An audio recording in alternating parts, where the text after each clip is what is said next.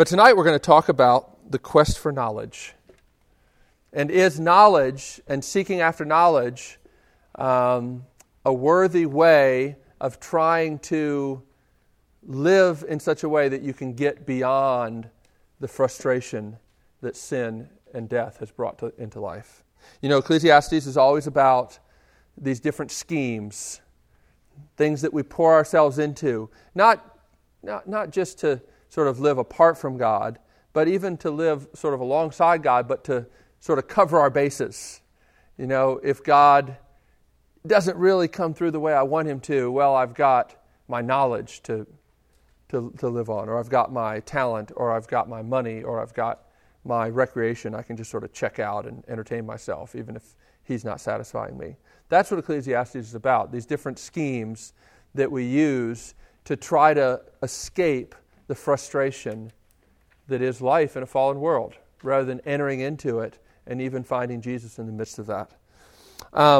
Tonight we're going to look at, like I said, the pursuit of knowledge and wisdom. And there's two passages we're going to look at. I put them at the top of the outline. So let's read these and follow along. I, the teacher, from chapter 1, verse 12, I, the teacher, was king over Israel and Jerusalem.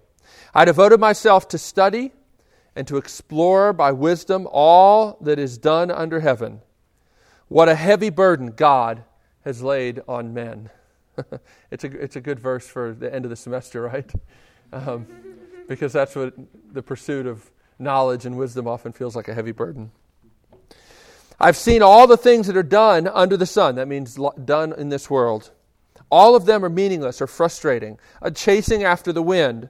What is twisted cannot be straightened. What is lacking cannot be counted. I thought to myself, look, I have grown and increased in wisdom more than anyone who has ruled over Jerusalem before me.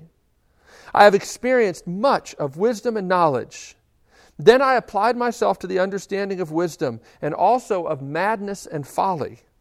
But I learned that this too is a chasing after the wind. For with much wisdom comes much sorrow. The more knowledge, the more grief. And then in the next chapter, in chapter 2, picks up this theme of wisdom and says this. Then I turned my thoughts to consider wisdom and also madness and folly. What more can the king's successor do than what has already been done? I saw that wisdom is better than folly, just as light is better than darkness. The wise man has eyes in his head, while the fool walks in the darkness. But I came to realize that the same fate overtakes them both. Then I thought in my heart, the fate of the fool will overtake me also. What then do I gain by being wise? I said in my heart, this too is meaningless or frustrating. For the wise man, like the fool, will not be long remembered. In days to come, both will be forgotten. Like the fool, the wise man too must die. That's interesting. Wisdom is better than folly, yet it still is not enough to overcome what's really wrong with us and what's really wrong with this world. Death cannot be conquered by wisdom. Death still puts an end to anything that we would pursue. It brings, while there are things worth pursuing in this life, none of them will be able to undo what's really wrong. And yet we live, in a culture that seems to put all its hope in education. Education is the hope for everything. Ecclesiastes says that much knowledge actually brings a burden. The quest for knowledge and understanding is a heavy burden, verse 13 of chapter 1 says. But if you go a little farther into Ecclesiastes, in chapter 3, verse 10 and 11, this idea about the burden is brought up again. And I put these verses in your outline as well. It says this, I have seen the burden God has laid on men. He has made everything beautiful in its time. He has also set eternity in the hearts of men, yet they cannot fathom what God has done from beginning to end. So here's a sort of fuller understanding. Now, what is this burden? The burden is we do long to understand things. And yet we're always going to be frustrated in our ability to fully understand. In other words, even if we know the big picture, We know, sort of in a sense, where all of history is going, the new heavens and the new earth. We still don't know from day to day what will happen. Will tomorrow bring new love, or will it bring sudden death? We don't know. We do know that God will be with us, will never leave us or forsake us. We've sung these glorious truths. But the fact is, we don't know everything that we want to know.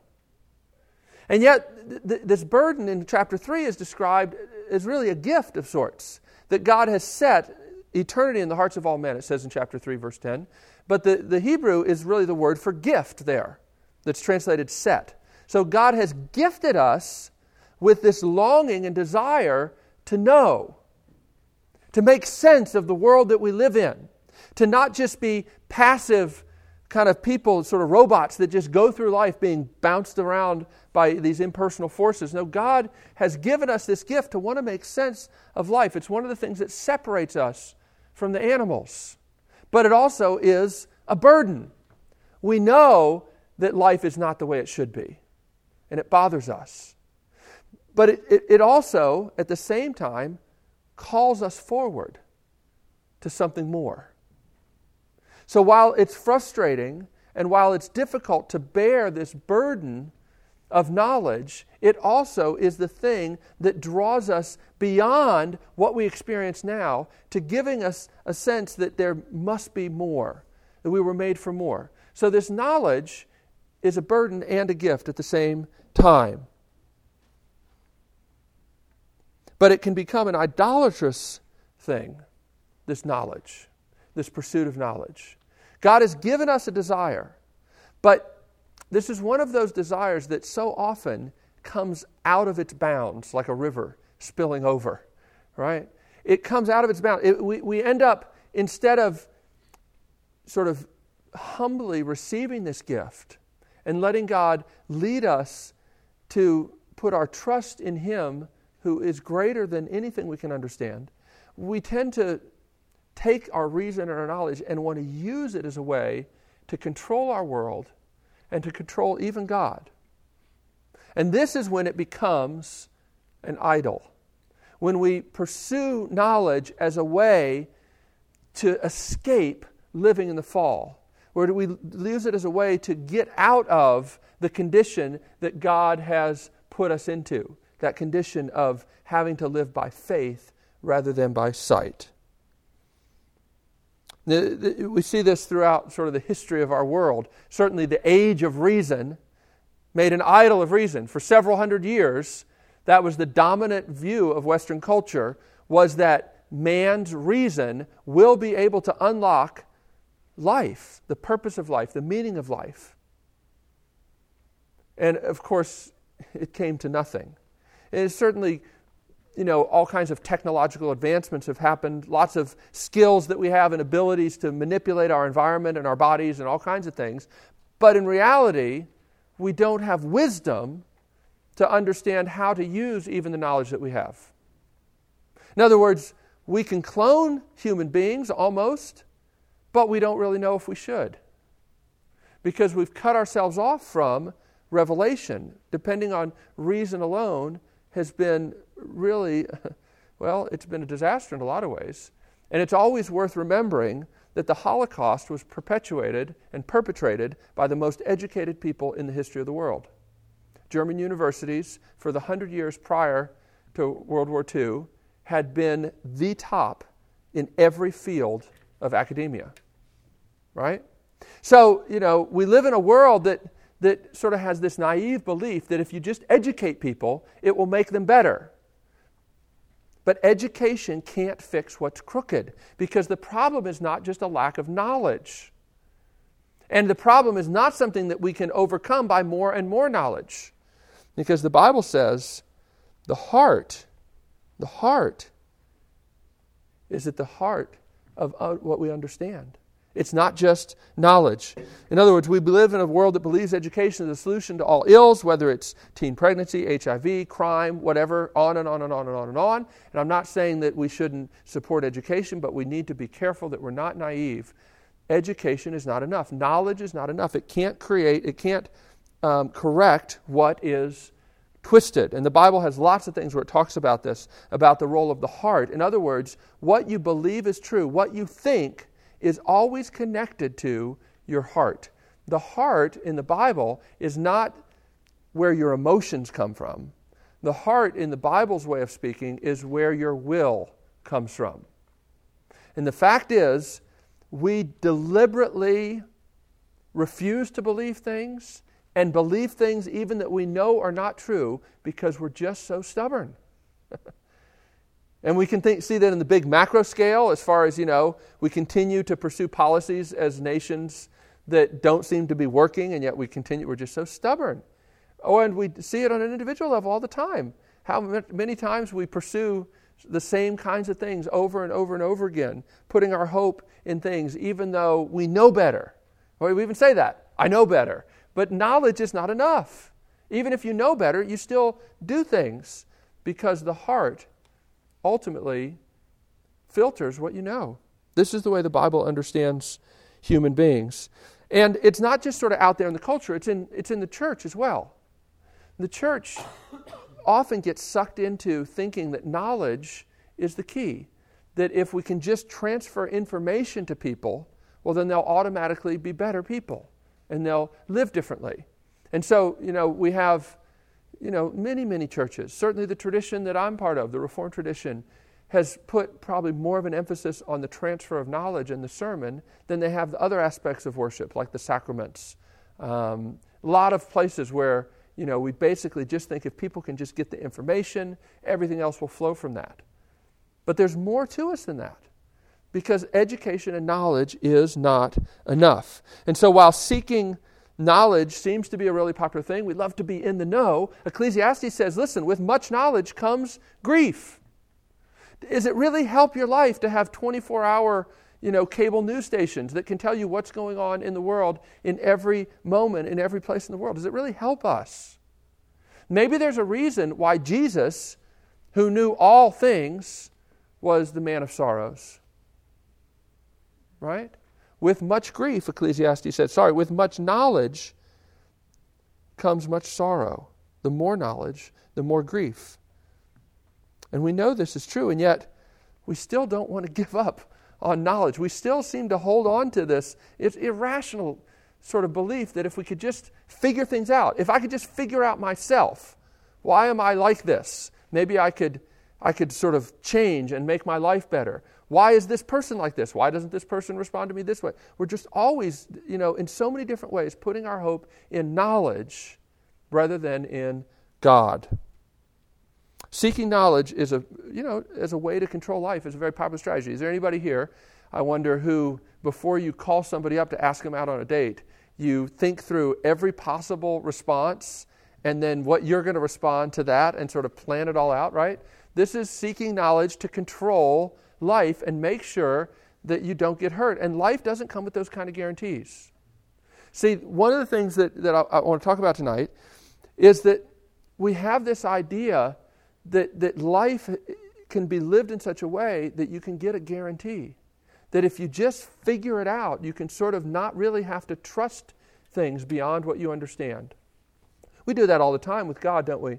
We say, well, I know He says to do this, but unless I can understand and figure out why that's really a good idea, I'm not going to believe it and I'm not going to do it.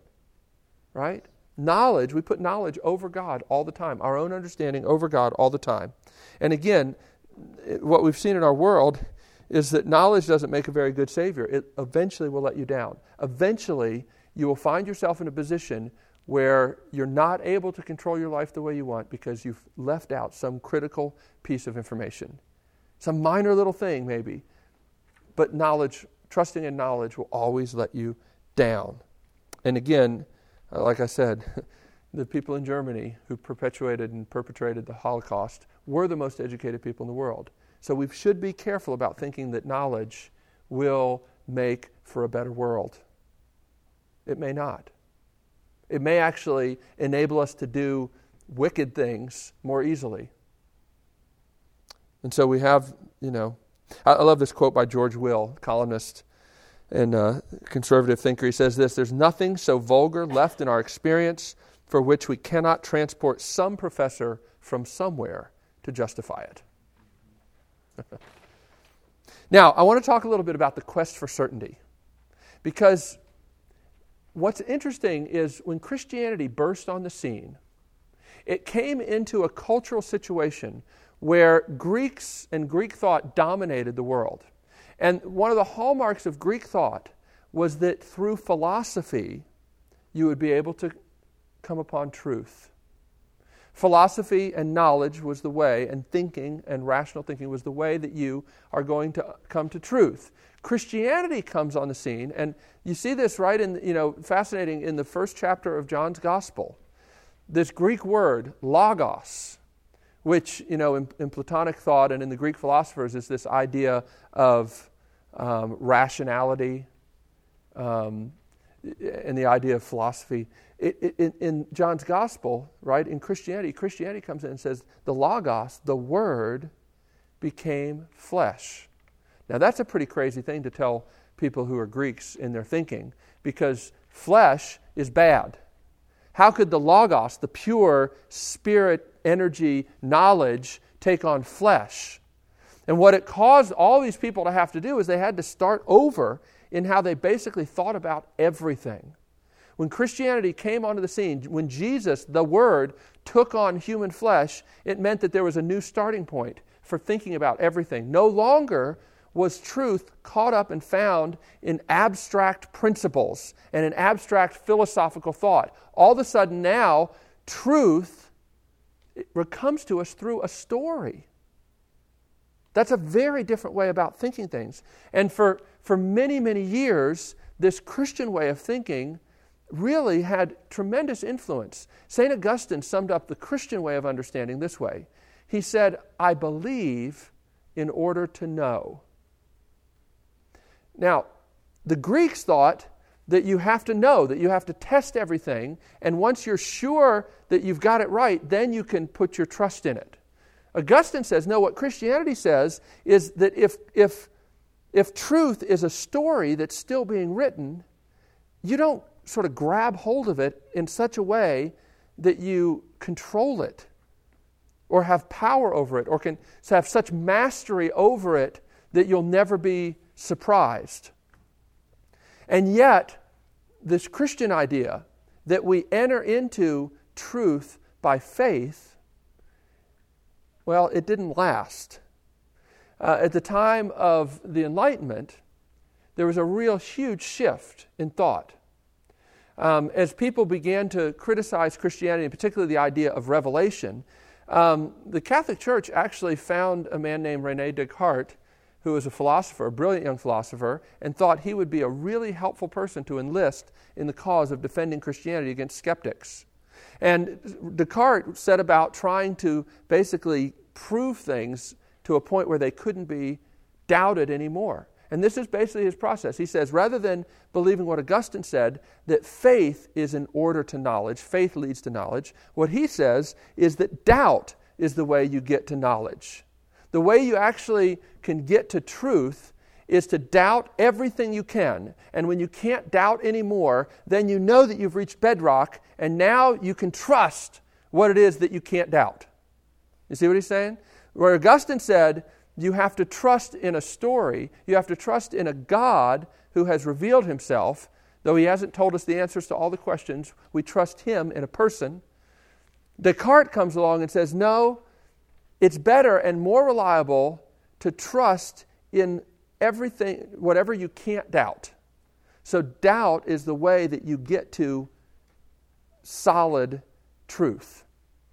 Now, it seemed like a good idea, and for a while it worked until Nietzsche comes along.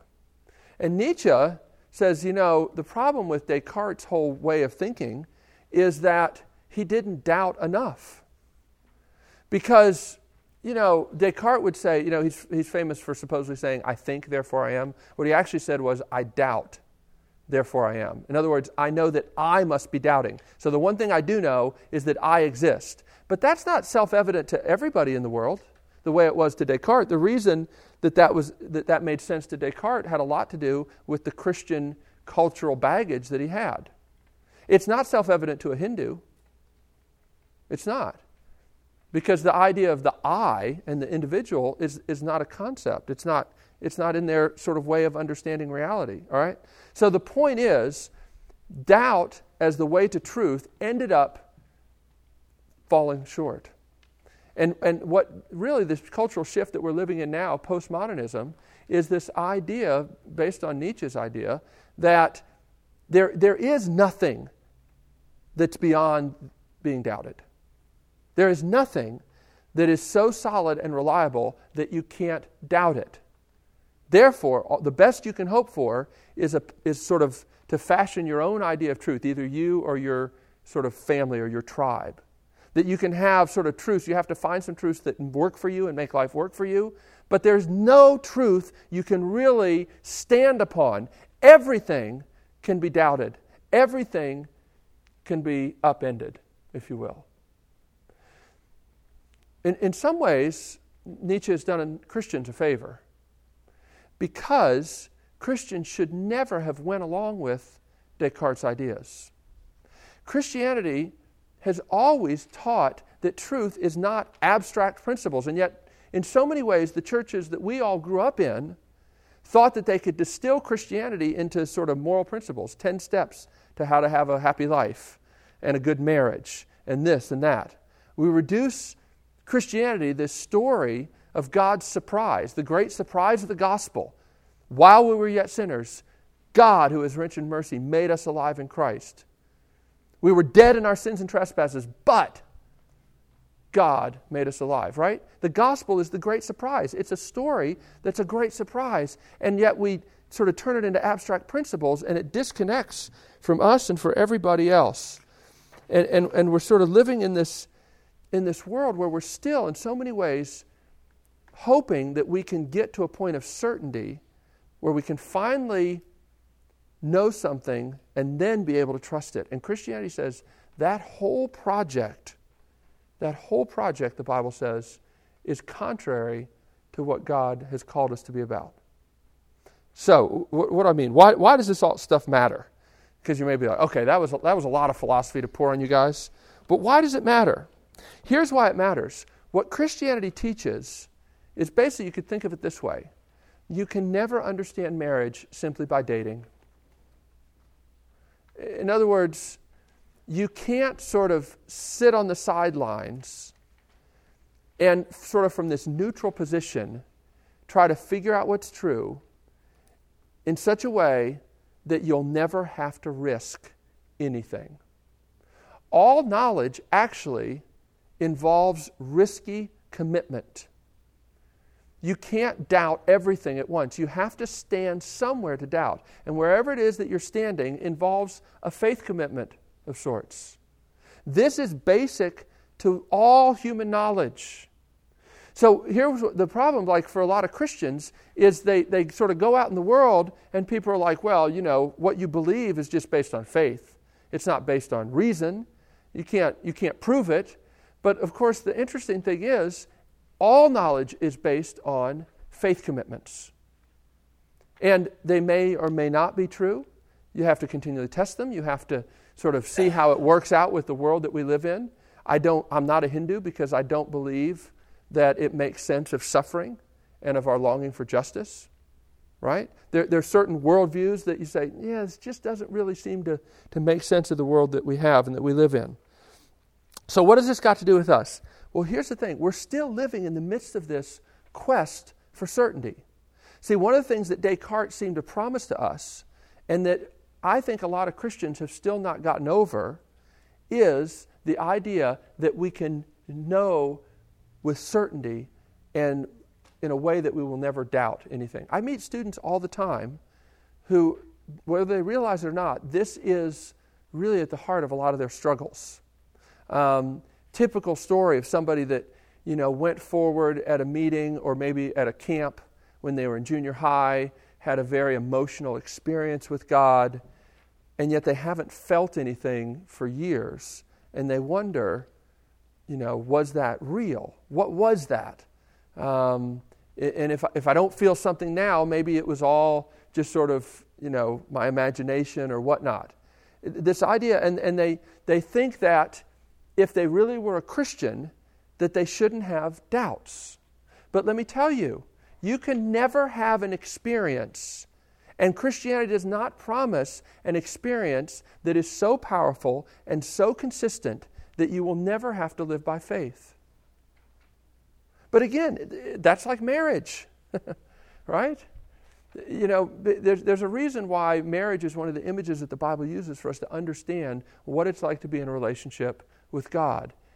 Like I say all the time when I do weddings, we don't sort of get these people together and sort of dress them up real nice and go through all this hoopla and ceremony so that we can get their emotions to such a fever pitch that they'll be able to walk out of that church and live 50 years married together because they're on such an emotional high, right? No, there's no experience that will be so powerful that it will be able to carry you through consistently where you'll never doubt, should I really be married to this person? Does this person really love me? You will never be able to live anything in your life to a point where you can have that kind of certainty.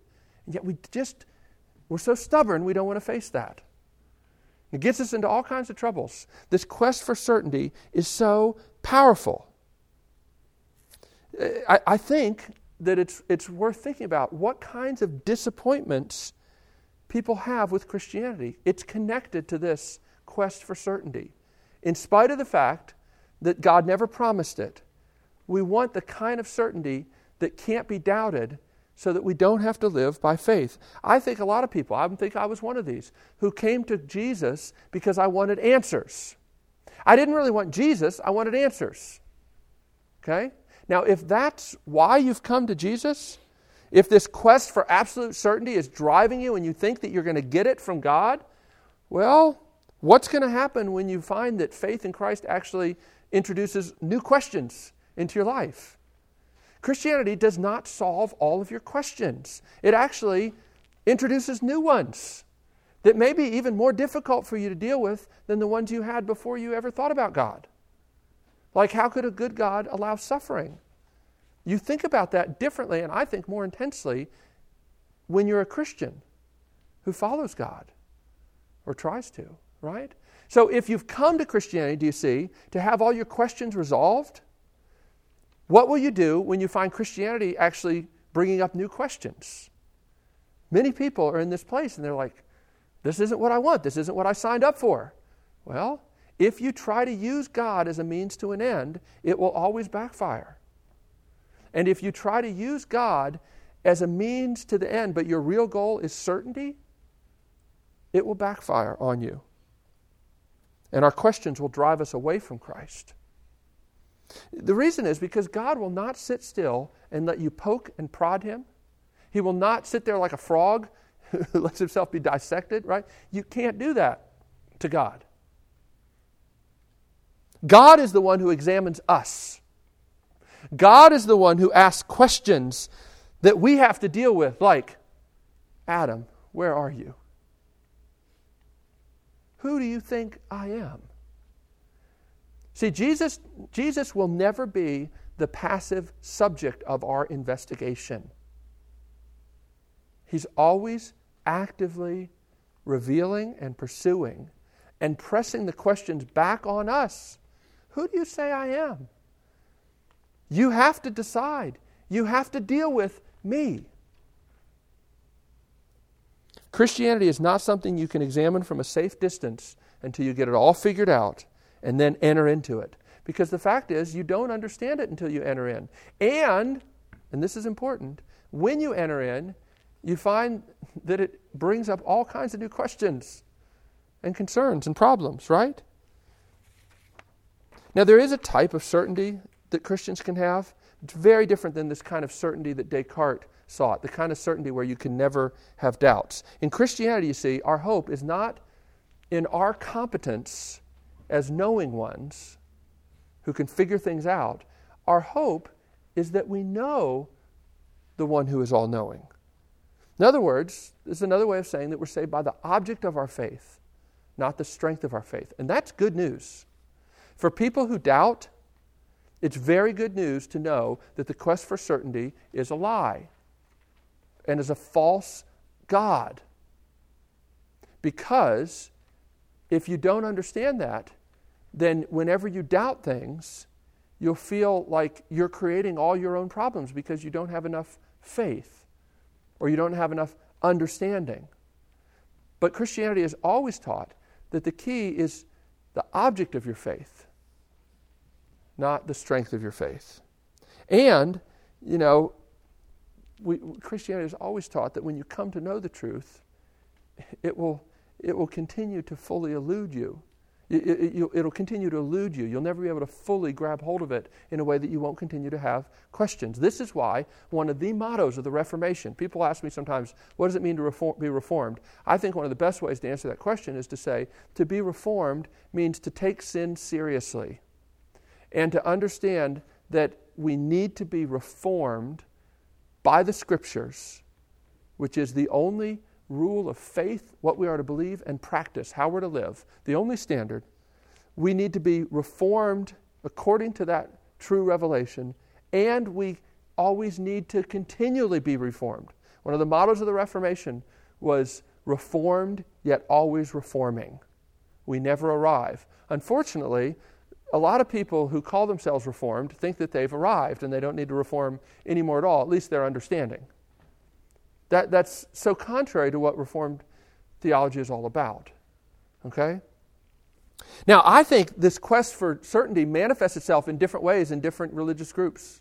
I think in a lot of ways, it's fun, interesting. I've seen people sort of go from sort of Reformed theology to Pentecostal, charismatic theology, and sometimes to Catholic, become Catholic. And a lot of this, the quest for certainty, is behind a lot of this. In other words, some people are seeking certainty. They don't like the idea that the Christian life is filled with confusion and that the Christian church is filled with people who disagree with each other about what's true. A lot of people don't like that at all. And so some people are tempted then to seek traditions like Greek Orthodox or Roman Catholicism or even authoritarian cults where somebody is just going to tell you what to believe so that you don't have to wrestle with it. Just somebody tell me what to believe. There's a real comfort there. One of the ways that the quest for certainty seems to find sort of rest is in just submitting to authoritarian leaders.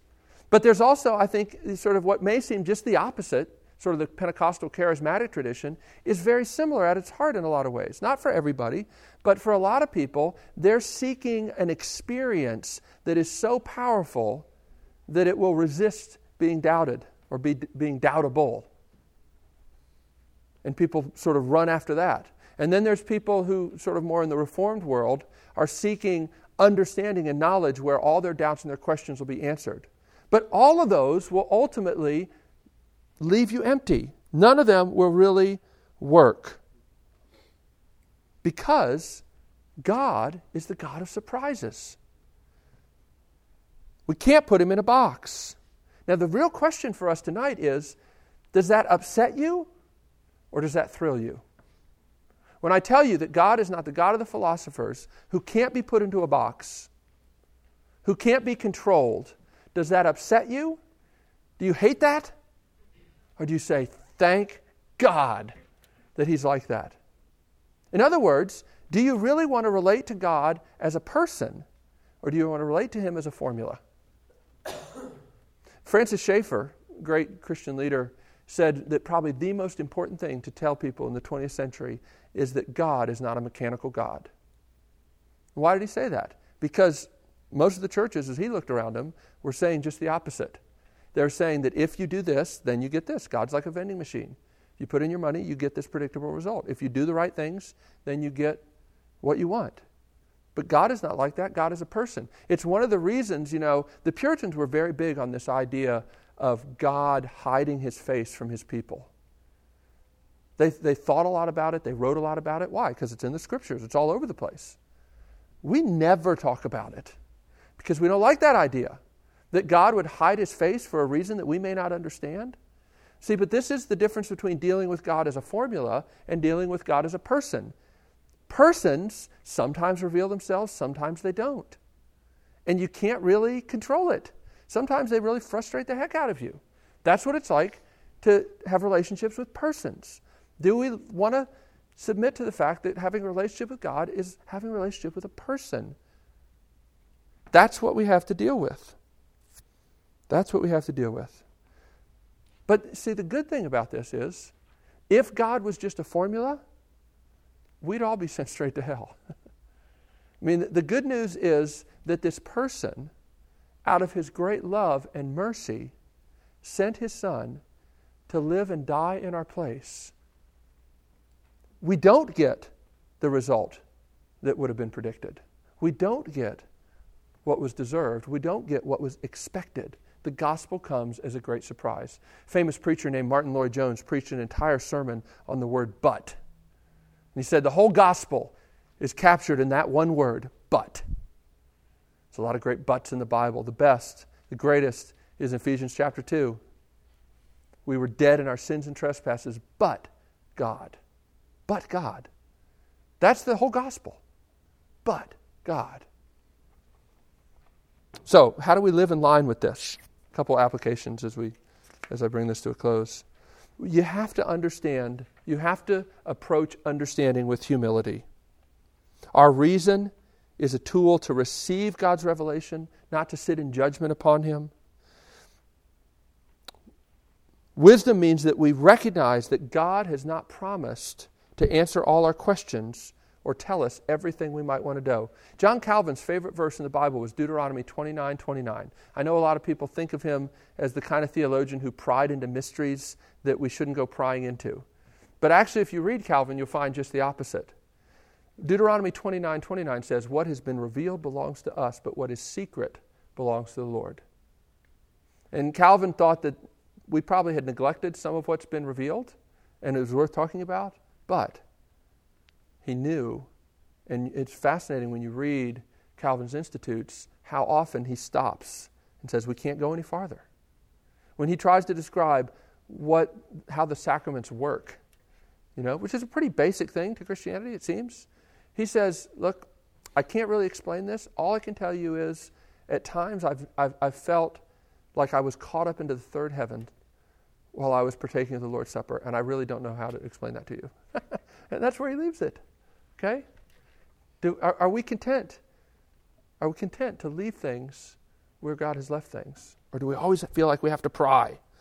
One of my favorite quotes by Charles Spurgeon, the great Baptist preacher, "When I cannot understand anything in the Bible, it seems as though God had set a chair there for me at which to kneel and worship, that the mysteries are intended to be an altar of devotion."